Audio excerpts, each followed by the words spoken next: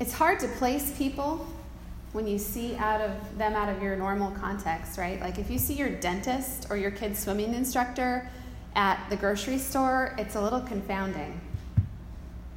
But when you realize who they are, then you can actually engage them, right? A few of you have seen me out in the valley just doing normal things and not recognized me. As it turns out, I don't wear this outfit all the time. That would be cool, but I don't. Without my uniform, I look, as I should, like someone's mom. And even though you didn't know who I was at first, it was a really beautiful thing because once you realized, your face changed. Isn't it cool when you see someone recognize you and you see their face soften and the smile and then the greeting? It's a different face than we get from strangers, what we get from friends. Humans are not naturally wary of those they do not know. The more different, the more wary. When I was a little girl, I was afraid of men with beards. My dad never had a beard, and I didn't know very many people with beards. And so I was afraid of them. But if Bo, my husband, shaved his beard today, I would be sad. We get comfortable with folk looking, speaking, and acting in a certain way, and it's easy to think that this comfort means home. But the Holy Spirit has other plans. This morning we celebrate Pentecost, the full indwelling of God in all of us, all the time through the Christ-soaked everything, the indwelling of the Spirit of God. After the resurrection, as he was preparing to leave for good, Jesus told his followers to not be afraid and to be at peace because he would be with them, even though his body was going to be physically gone from them. He promised them that as they prayed for his presence, they would not be bereft. God answered their prayers in a terrifying display of inclusivity and grace. Jesus promised his followers, anything you ask, I will give to you. Oh, man. Christians love that verse, y'all. We love it. It's fantastic. Anything we want. Oh, I have to confess that I've prayed for a parking spot before. I've done it. I have. But it's true. It's just like anything we ask. We like it so much. Remember that book from the 90s, The Prayer of Jabez? Do you remember that? Yes. There was this book, and it's based on a prayer from 1 Chronicles about a man who prayed for God to expand his territory and to keep him free from pain. And it was such this book and the movement that surrounded it. People would say if you prayed it every day, then you would, get whatever you asked for. And there was this whole energy around it. And that's kind of how Christians, and we all have fallen to this, kind of get in that habit about prayer, is let's just ask for a list to Santa about what we want. Free from pain, expand our territory, all of that. We're humans. This is what we tend to want. But that is not how prayer works. When Jesus said, anything you ask in my name I will give you, it did not mean a brand new Lamborghini, freedom from pain, or even a parking spot for my minivan. It meant your world will be rocked. When the faithful on that first Pentecost prayed for God to show up in power, I can guarantee you that what happened in that upper room was not what they had in mind.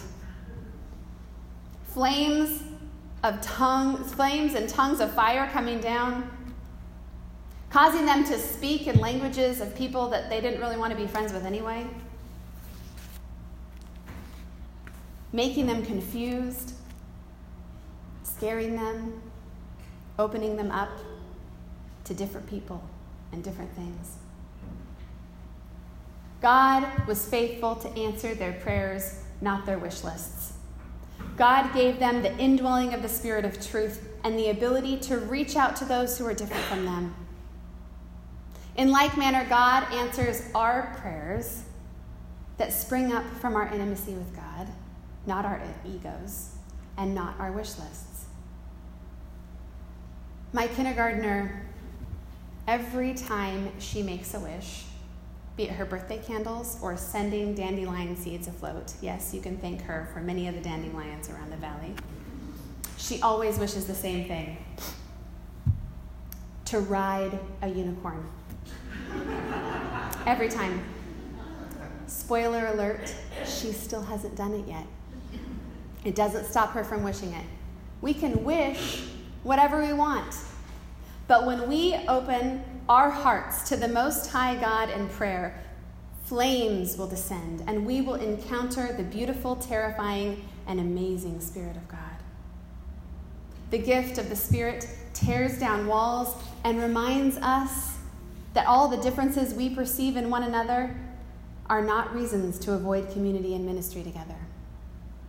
The Holy Spirit gives us a window into how beautiful and connected we can be if we approach the world as Jesus did, with love, grace, and curiosity, rather than judgment and fear. Often, on Pentecost Sunday, people will experience different languages being spoken during the reading of the scriptures. Last Sunday, large swaths of our service were in a language that many could not understand as we worshiped with our sister congregation, El Camino de Emmaus. It is a beautiful experience to practice not understanding and to hold space with folk that we do not understand their language. But we are not to stop with different languages.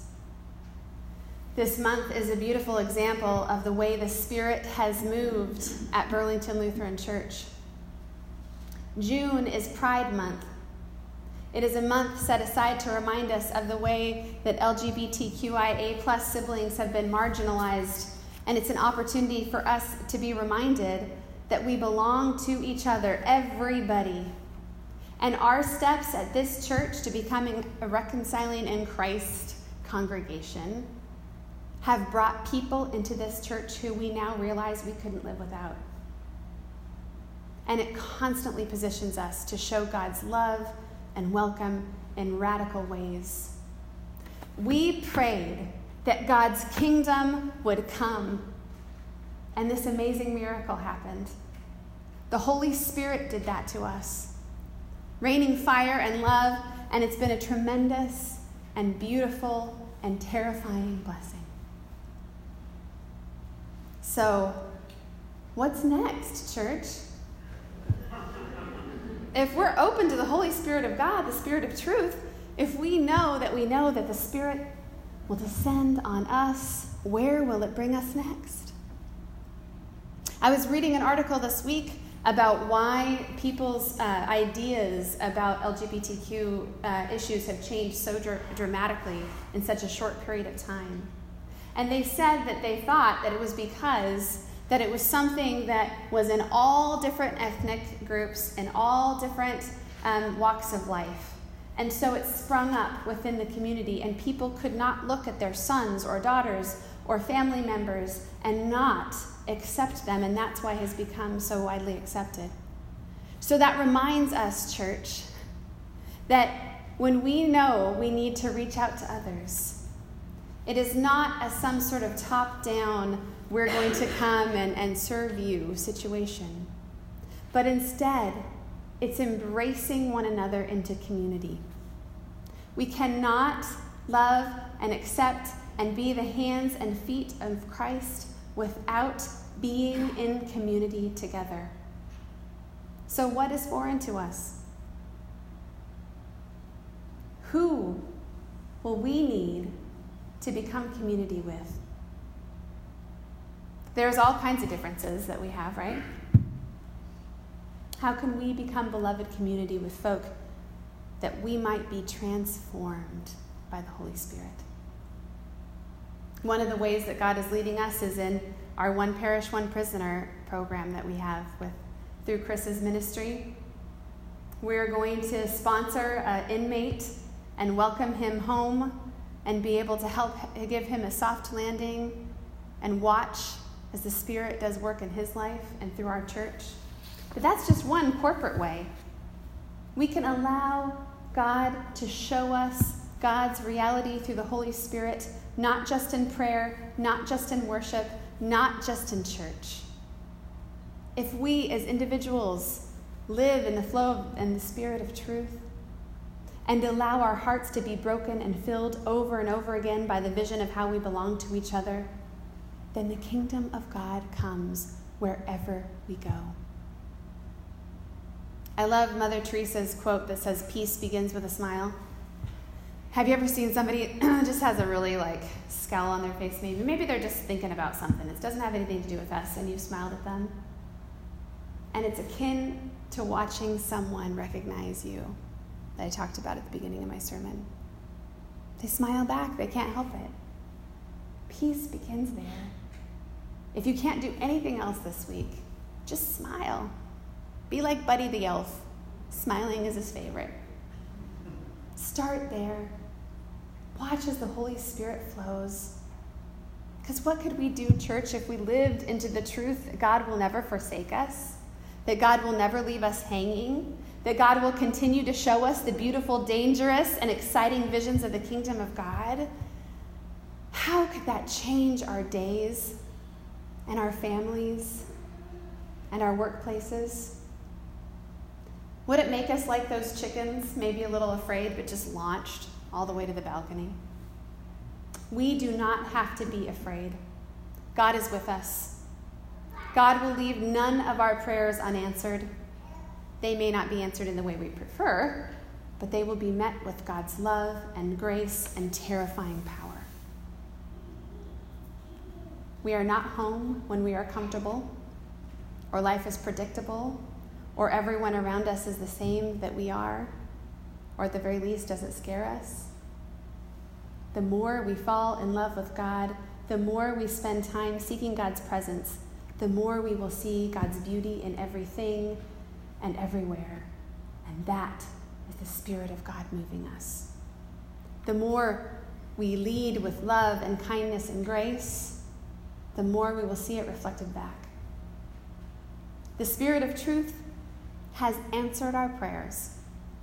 We are filled to overflowing with the goodness, inclusivity, grace, hope, love, and joy of the Most High God. It is not what we asked for, but it is beyond our wildest dreams. Amen. Let's stand and sing together Spirit of Gentleness. It's hymn number 396, or the words will be on the screen.